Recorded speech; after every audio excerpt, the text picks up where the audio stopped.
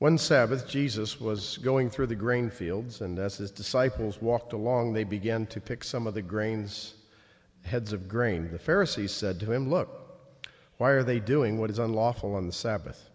And he answered, "Have you never read what David did when he and his companions were hungry and in need? In the days of Abiathar the high priest, he entered the house of God and ate the consecrated bread, which is lawful only for the priest to eat. And also he gave some to his companions. Then he said to them, 'The Sabbath was made for man, not man for the Sabbath. So the Son of Man is Lord even of the Sabbath.' Another time they went into the synagogue, and a man with a shriveled hand was there. Some of them were looking for a reason to accuse Jesus, so they watched him closely to see if he would heal on the Sabbath. And Jesus said to the man with the shriveled hand, 'Stand up in front of everyone.' Then Jesus asked them, 'Which is lawful on the Sabbath, to do good or to do evil, to save life or to kill?' But they remained silent. He looked around at them in anger and said, and deeply distressed at their stubborn hearts, and said to the man, 'Stretch out your hand.' He stretched it out, and his hand was completely restored. Then the Pharisees went out and began to plot with the Herodians how they might kill him." This is the gospel of our Lord Jesus Christ.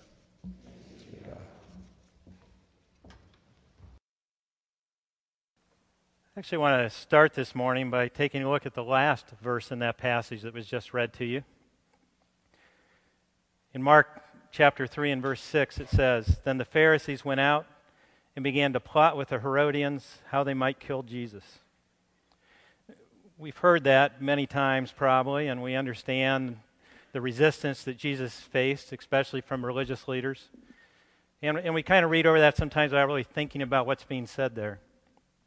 Look at what Jesus has just done pretty early in his ministry. And something about his words and his actions were so threatening to this group of people. They just didn't want to silence him. They didn't want to just debate with him. They wanted to kill him. And what's even more amazing about that sentence is the fact that the Herodians and the Pharisees came together to do it. This is a group you would never expect to collaborate on anything. The Herodians in some ways were sort of the ultimate of the secular. They were the people that had a lot of wealth and influence. They were the people that rallied around Herod Antipas, who was the ruler over Galilee and Perea. They were the people that in some ways probably benefited from Roman rule in Israel. They were probably a pretty immoral group, irreligious group like Herod. You have that group of people. And then you've got the Pharisees, sort of in that day the ultimate in the religious. The people that in many ways were respected even by those who didn't share their beliefs. They were the people who were incredible students of the Scriptures. They knew the Old Testament law. They knew the Scriptures very, very well. They prided themselves on that. They wanted to be very, very careful to be obedient to the Old Testament laws, to the point that they just had these very complex systems of behavior to make sure that they went above and beyond to be obedient. These were people that were in many ways known as the religious leaders of the common man, very influential among the peasant masses. Again, very different groups. This is kind of like, put in modern day terms, this is trying to imagine IU basketball and Kentucky basketball getting together and forming a coalition. Or, from my point of view, this is like Michigan and Ohio State getting together and forming a football coalition. You just don't imagine those things. This was so far beyond that. These are not groups you picture ever getting together on anything. Yet the one thing they shared was they were so threatened by this Jesus that they're willing to come together, collaborate together to see him put to death. So what about him was so threatening? What has he been doing and saying that would bring him to that point so quickly? Well, Mark tells us 5 quick stories about Jesus right before this. He tells about 5 events in the life of Jesus, and he tells them kind of rapid-fire fashion, and we're going to go through them in sort of the same way. Real quick, try and hit all 5. They start in chapter 2 and verse 1. So here's the things that led up to this decision. First, a man is brought to Jesus who is paralyzed by some of his friends. And Jesus heals this man, restores his body. But in doing so, he states these words, "Your sins are forgiven." And the Pharisees are around and they hear this, they're observing it. And the Pharisees begin to think, this is blasphemous. they knew the Scriptures well. They knew that forgiveness of sins was the exclusive domain of God. Who in the world is he saying he is? And so they're thinking these thoughts, and Jesus actually knows their thoughts, reads their minds, hears their thoughts, and he responds to it. He says these words, which is easier, to say your sins are forgiven or to say get up, take your mat, and walk, which is an interesting statement. You know, you're wondering why I said that, but did you happen to notice this man actually picked up his mat and walked? Did you see what I actually did here? And you're concerned about that statement. But he goes on to tell him why he said that. There was a reason for it. It wasn't accidental. He said, I said it that you may know that the Son of Man has authority on earth to forgive sins. That's a huge sentence I think he just spoke to them.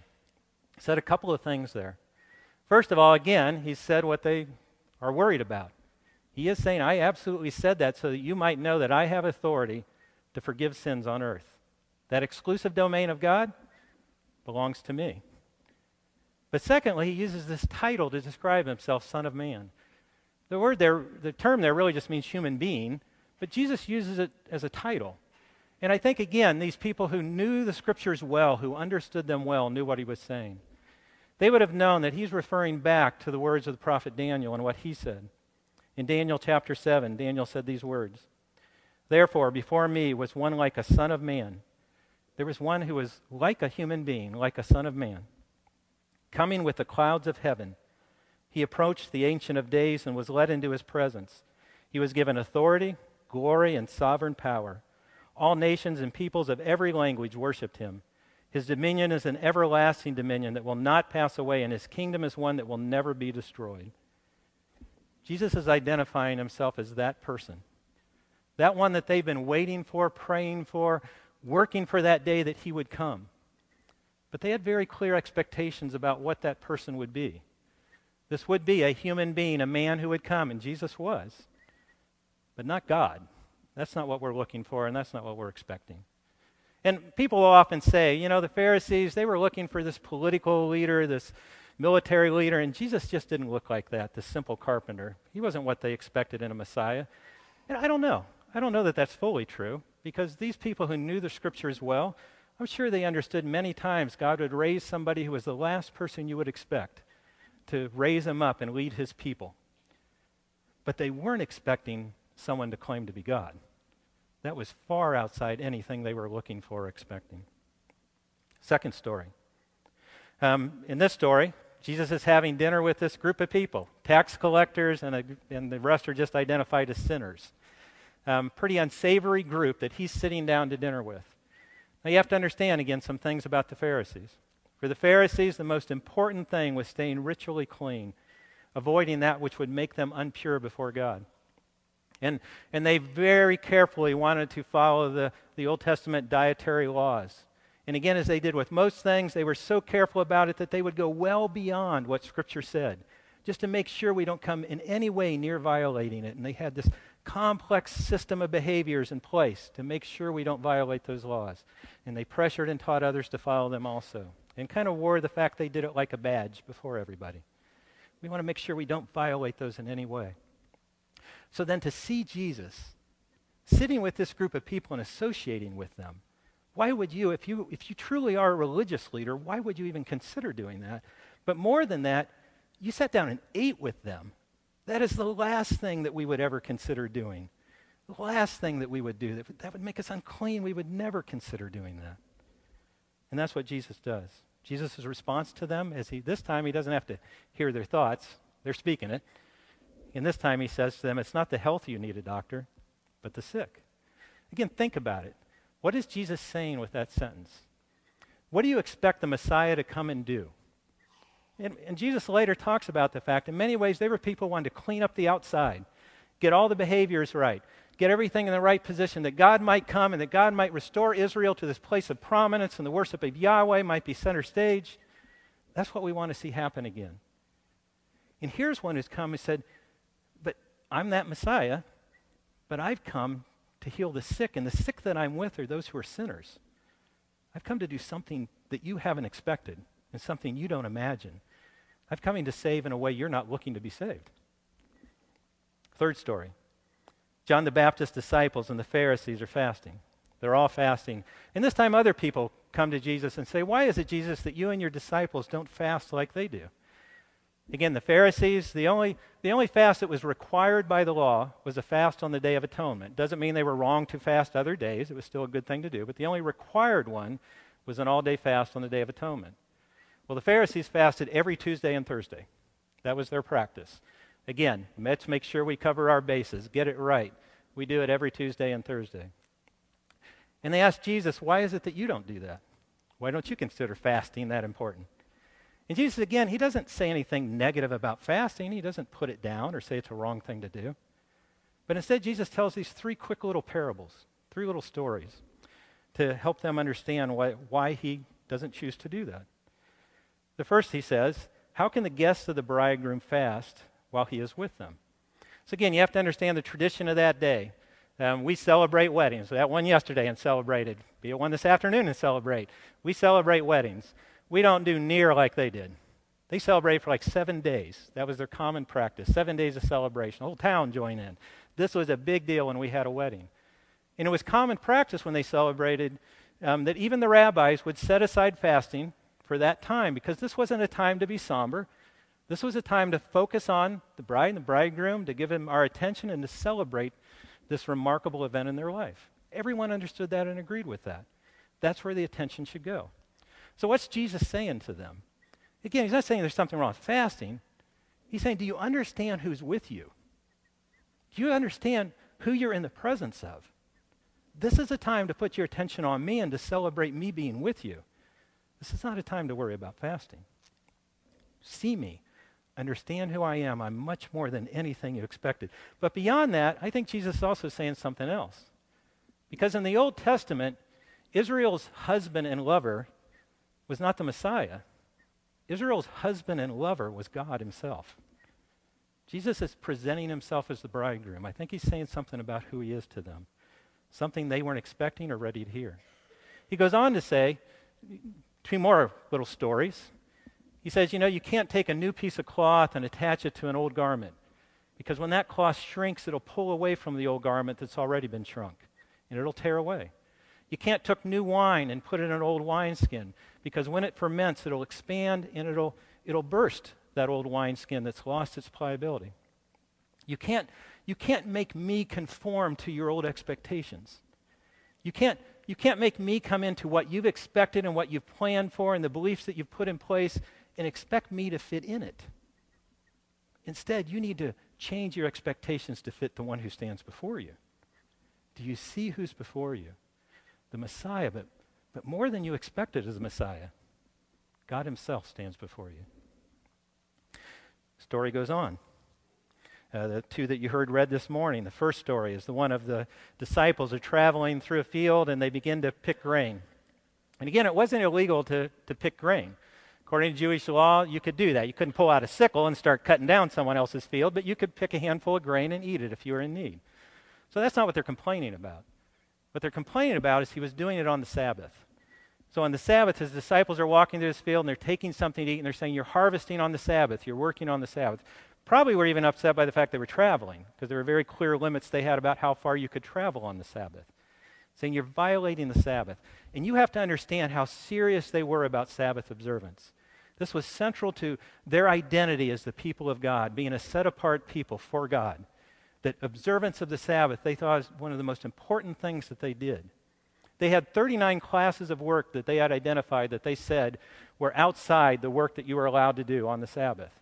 They had things like you couldn't sew more than one stitch. You couldn't write more than one letter. If someone was dying, you could intervene to save their life, but you couldn't set a dislocated foot or a dislocated hand. Had to wait till the next day to do those, because this was work that you can't do. And they were very careful to define every detail of what was outside the realm of acceptable work.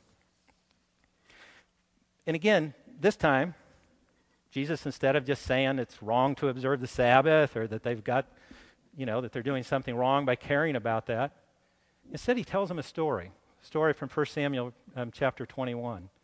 It's a story where David and his men are fleeing from King Saul. King Saul's after him. And they're hungry, they're starving, And they eat the bread that is actually consecrated to the priest, consecrated bread that only the priest could lawfully eat. And they chose to eat that because of their hunger. And I think he's saying this to them because he knows what the Pharisees think about that story. They believed that was acceptable behavior. Acceptable behavior because they knew David was God's anointed, who was on a mission that was anointed by God. So in this case, this exception was acceptable because of who he was and what he was doing. So again, what's Jesus saying about himself? Do you know who stands before you? Are you really seeing me? You think that was acceptable for David, and you don't think it's acceptable for me. It's kind of like me, and you guys would understand what a good illustration this is if you ever saw me play basketball. It's kind of like me getting a chance to talk to Michael Jordan, and I want to instruct him in proper form for shooting a jump shot. That's kind of like them standing before Jesus and instructing him in proper Sabbath behavior. Do you see who I am, the one who stands before you? The Lord even of the Sabbath, the source of the Sabbath and of the law. And then you're instructing me about appropriate observation and when it's proper to set it aside and when it's not. Do you see who stands before you? And we think, well, they just didn't get it. They were just confused. But again, understand that he really has been living before them something different and something unique. Not just in his words, but in his life and his teaching. Everything before them is pointed to this is some man who's beyond anything you've ever imagined before. One of the things that stood out to me as I was reading through all these stories about the Pharisees, they were people I think, again, wanted to make sure they were doing it right. And they were so focused upon doing it right that they got lost in the details. They got lost in doing it right, and they kind of lost sight of the bigger story. And we do that a lot of times, don't we? We get caught up in the doing it right, and the doing it right becomes the end. And we kind of forget the relational context it's in, the whole purpose of it, why we do it. And you see that in the Pharisees. So final story. See it again. In this case, Jesus goes into the synagogue. And in the synagogue, it's on the Sabbath again, there's a man who has a hand that's described as a shriveled hand. It's deformed in some way. And Jesus, this time, he doesn't wait for their questions. Their questions kind of becoming a little more aggressive. He doesn't wait for them to challenge him. He provokes it. He actually moves this man to center stage before them in the synagogue. They're waiting to see, is he going to heal him? And he wants to make sure they see him do it right before them. Stands the man before him. And when he stands before him, he says these words to them, ask this question: which is lawful, to do good or to do evil, to save life or to kill? And they're silent. They have no answer. Again, I think he's drawing their attention back to say, now think about it. What is the purpose of the law? Have you lost sight of this? In fact, you know later how Jesus sums up the law when he's asked to sum it up. These words that we all know well. Love the Lord your God with all your heart, and with all your soul, and with all your mind, and with all your strength. And love your neighbor as yourself. Many of you have heard me say many times, I think we get in trouble when we take morality and we take these moral behaviors and we remove them from a context of relationship, when they don't have a face in front of them. Morality in Scripture always has a face in front of it. It's always the face of God or it's the face of another. There's always something relational about those choices. They seem to have lost sight of that. It's just about obeying the behavior. And later we'll hear from Jesus in some ways that was because they loved that badge of piety, that badge of being the ones who really followed the rules the best. Jesus' response in this case was to get angry with them. Again, it's easy for us to think, well, they just didn't get it. They were just confused. They just didn't see. But Jesus' response wasn't, I feel bad for you guys, don't understand. I want to help you understand. He was literally angry at them. He was distressed with their response. Remember who stood before them in this moment. So they have a man standing before them with his hand that is deformed in some way that he has probably suffered his whole life with, has probably paid a heavy price for. And they have standing before him this man, Jesus, who they have observed closely. They've followed. They're watching his every move. Think about who he is. He's the one who heals the sick. He's the one who restores the disabled. He's the one who drives out demons. He's the one that others said he taught with an authority they've never heard before. He's not the guy who has to quote others. You can tell he's the source of that truth, a different kind of authority. He's a man who lives before them wisdom. He personifies wisdom before them. This is a man who never sins. Never. Imagine this man you've been watching closely and you can find no sin in him. This is the man who stands before him. This man with this need, and this man with the power to heal him, who is this unbelievable, unique person that we've never met or seen before. And what do they see? You violated Sabbath law. That's all they see. His response is anger, and he says that the problem is, again, not just they don't get it. The problem is they have a stubborn heart. Stubborn. For some reason, this is a position they're holding on to. This is a position they don't want to change. And you know how it is, again, a lot of times. A lot of times I don't want to change position, not because there's no questions about it or I don't have, wonder about things. I want things to stay the way they are. I figured it out this way. I know how to live this way. I've got a plan. Don't mess with it. Just let me live in my ignorance because it's safer. I feel content there. Jesus says their problem's a stubborn heart. They hold on to it. They don't want to hear. They don't want to see. He's begging them to see with his behavior and his words. Again, one of the things I love about Jesus is the way he teaches. He is constantly trying to get them to see, get them to seek. And yet they absolutely refuse to. They want to be where they are. They're ready to see a Messiah. Just not that Messiah. They want to be saved, just not in the way he wants to save. So, Mark, I think throughout these stories, he's driving home one point. Jesus is this one, this Son of Man. He is the one who comes in power and authority and sovereign glory. He is that one. But he's bigger and more than you were looking for, than you ever expected, that you ever understood. There's much more to him, who he is, what he's going to do, what he's about than you ever thought possible. So I want to drive home 3 points of application with you at the end of this story. And a lot of times the application we think about what we're supposed to do. Well, today I really want to think more about who is Jesus is the application. I want you to leave with thought about, from this story, what do I walk away with about who is Jesus? Because I think if we kind of think about that more and own that more, it will change all our behaviors. We will choose differently if we get our focus on him and remember who he is. So 3 little phrases I just want to drive home. One is Jesus confounds. Second is Jesus disrupts. Third is Jesus elevates. So Jesus confounds. And when I look in the dictionary, here's what it says the word confounds means. Causing surprise or confusion in someone, especially by acting against their expectations. If you think you have Jesus all figured out, you've put him in your Jesus box and you got it now. You went to Sunday school as a kid, you've read and studied, and you know who Jesus is and you're done. Look again. I'll bet you he's more than you know. I'll bet you he's beyond anything you've expected. I'll bet you he will blow apart your assumptions if you look closely. There's always more to know and always more to learn. And Jesus intentionally seems to stir curiosity and questions in those who are before him, again and again and again. Always challenging those things that they've settled on, those ways that they try to define him instead of seek to know him. Our job is to seek to know, to continue. It doesn't mean that we don't find things that we own as true, but always with a sense of there's more to know, more to learn. Be careful about defining who he is and being done with him. The thing that often stands out with me about Jesus, again, is the way he teaches. And one of the things I love about him, if I have a right answer, and I know, you're in a discussion in a class and you go, I got it, I got the answer. I cannot wait to put my hand up and use my answer when I'm sure it's right. I love being the right guy, Doesn't happen very often, but when I can, I'm excited about it. What I love about Jesus, the teacher, he often withholds the right answer until they're asking the questions. He is a master of getting them to be curious, to ask the questions, to realize there's something more they need to know.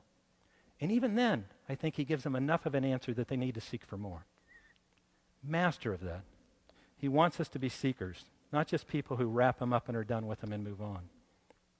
My problem is uncomfortable for me not to know. I like things settled, especially important things. I want them to be clear and done so that I can make a plan and go work my plan. Again, I don't think Jesus fits that paradigm very well. When I was thinking about this, I thought about the many times that I sit with young couples who are preparing to get married and counsel with them. One of the things that any of you have been through that with me probably will recognize is one of the statements I often make is, if I could, I would love to tattoo the word curious across both of your foreheads. Might be kind of an odd way to live life, but I would love to have that word across your forehead because I think your marriage would be better for it. I think your marriage would be better if for the rest of your life you would realize you don't fully know this person. There's more to learn and more to understand. If you lived life with that kind of curiosity always in your marriage, I'll bet your marriage will grow in intimacy and depth because there is always more to know. How quickly, though, do we get to the point we think we have the other kind of figured out? And all the guys are going, I've never figured my wife out. But, you kind of get to the point you think you got the main stuff. You think you got the stuff you need to kind of manage the relationship. I know what they want from me. I know what's going to upset them. We can kind of figure it out and get along. And pretty quickly, you learn a lot, don't you? You learn where the boundaries are. You learn what works and what doesn't work. And you kind of got it figured out. And too often, we think we've figured out enough. We're done. Now let's move on to the other stuff that needs our energy. And for the rest of our marriage, I will relate to that person that I've defined you to be. And our marriage never grows beyond that point. How crazy that is when you think about it. I have lived with me for 54 years. And I continually don't get me. I continually am surprised by choices I make, things I think. I'm like, what in the world were you thinking? Why did you do that? I don't get me a lot. I have pretty intimate access to my thoughts and choices, and I still don't get me. How crazy to think that I fully know my wife. How crazy to think that I am ever done with learning who she is. There's more to know. There's more to understand. And the more I know and understand, the better I can love, the better ways I can respond, and the better ways I can support and come alongside her. Intimacy slows or even stops when we think we got the other all figured out. I think the same thing happens with Jesus. And Jesus is a master at not letting us think that we have him all figured out. Because the truth is we never do. We never even come close to it. Second, Jesus disrupts.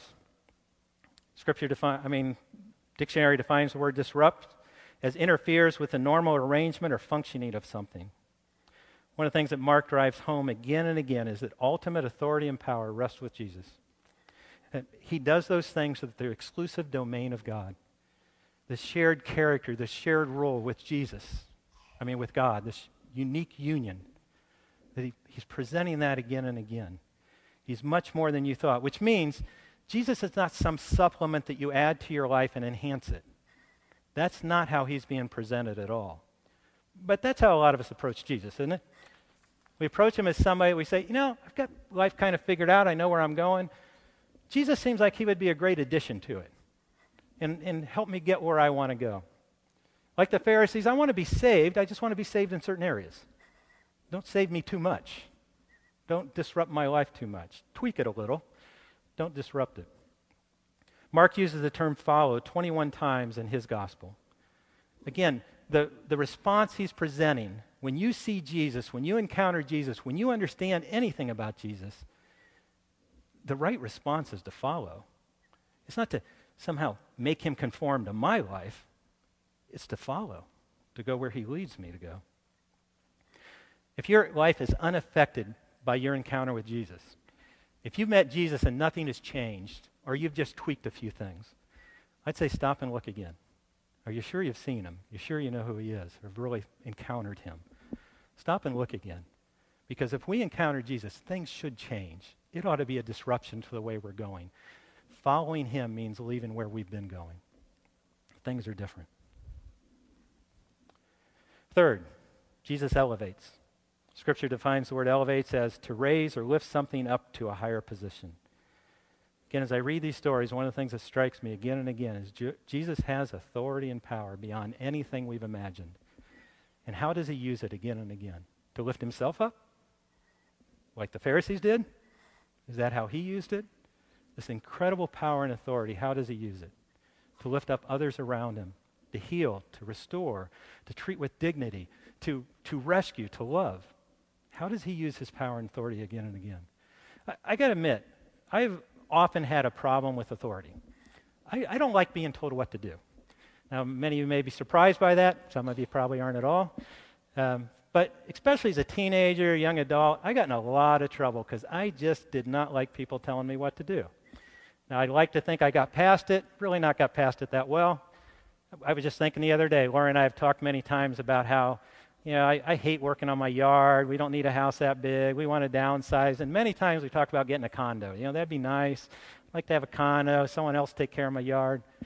I just can't quite bring myself to do it because someone else gets to tell me what to do a lot more than they do now. I don't like people telling me what to do. I like to be master of my own domain. I like to be in control and boss of me. I don't want to give up any of that power. And the reason I don't want to is because I tend sometimes, not all the time, but sometimes I think of authority and power in the hands of others as being something threatening. If they have it, they're going to use it in some way that's going to make me smaller, diminish me. If they have it, they're going to want to control and use me for their own selfish purposes. So I need to fight to keep it in my hands. But I forget how many times authority in the hands of others is something that's a blessing and a relief to me. I think about times when somebody I love has been sick. And who do I run to? Who do I want to find? Someone who has authority and power in the medical realm. I want to find those people. I want to know them. I want all the help I can possibly get from them. I'm glad you have it because I don't have it. Please step in and help me. When my safety is being violated, my rights being violated in some time, who do I run to? I want to go to someone who has authority and power in the legal realm.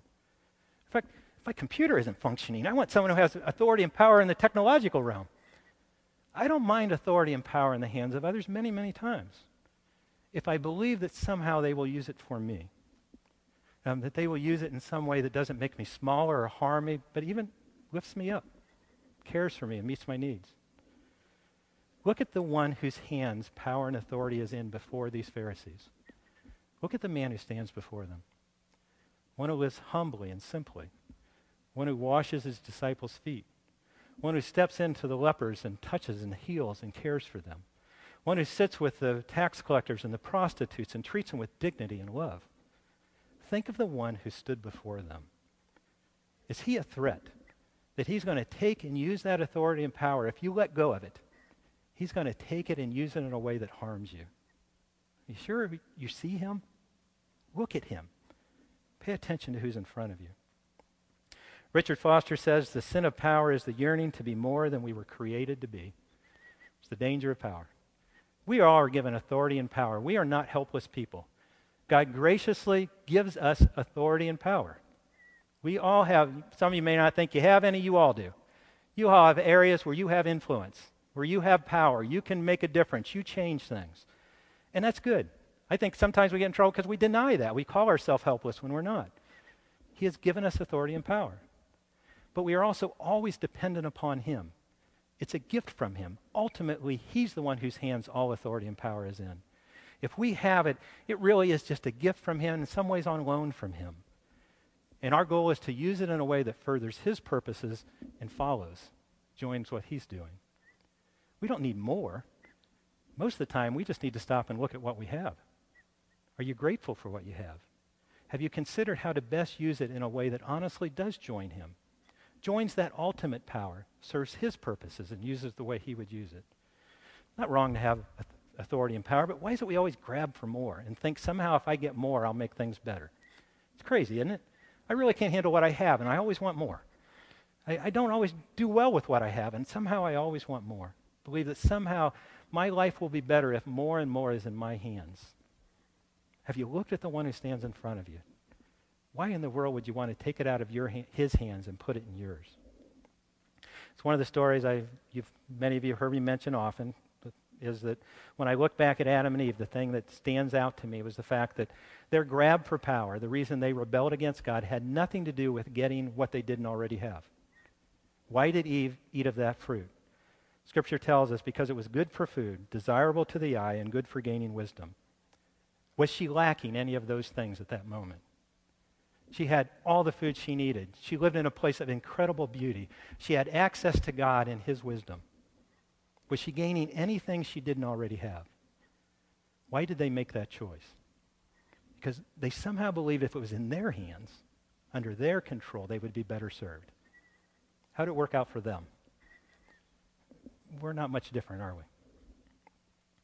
I think if the Pharisees really saw who stood before them, if they would have let go of those places they dug their heels in, those things they believed were somehow going to work for their life, and they saw who stood before them, I think like the Apostle Paul, they would have said, "But whatever were gains to me, I now consider loss for the sake of Christ. What is more, I consider everything a loss because of the surpassing worth of knowing Christ Jesus my Lord, for whose sake I have lost all things. I consider them garbage, that I may gain Christ and be found in him." One practical suggestion I want to leave you with. One practical thing to do. If you want to kind of keep things in right perspective, fight this tendency we have to somehow believe if things are in our hands and our control, we'll be better off. And remember who it is we serve, who it is who has ultimate power, ultimate authority. And make sure that we keep it in his hands. Then I would say start every day with a word of prayer. Every morning. Start it off with prayer. And start off your prayer every morning with these words that Jesus instructed us to pray. Our Father in heaven, hallowed be your name.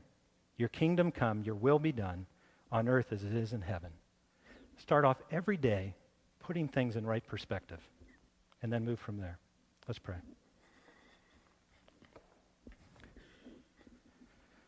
Father, I thank you that we have a God who is all-powerful, a God who is beyond anything we've imagined, but we also serve a God who has love beyond anything we've imagined, a God who is good towards us, a God who seeks to redeem and restore, to elevate. Father, I pray that we would more and more become your followers, that we would more and more see who Jesus is, let go and follow. In your blessed name, amen.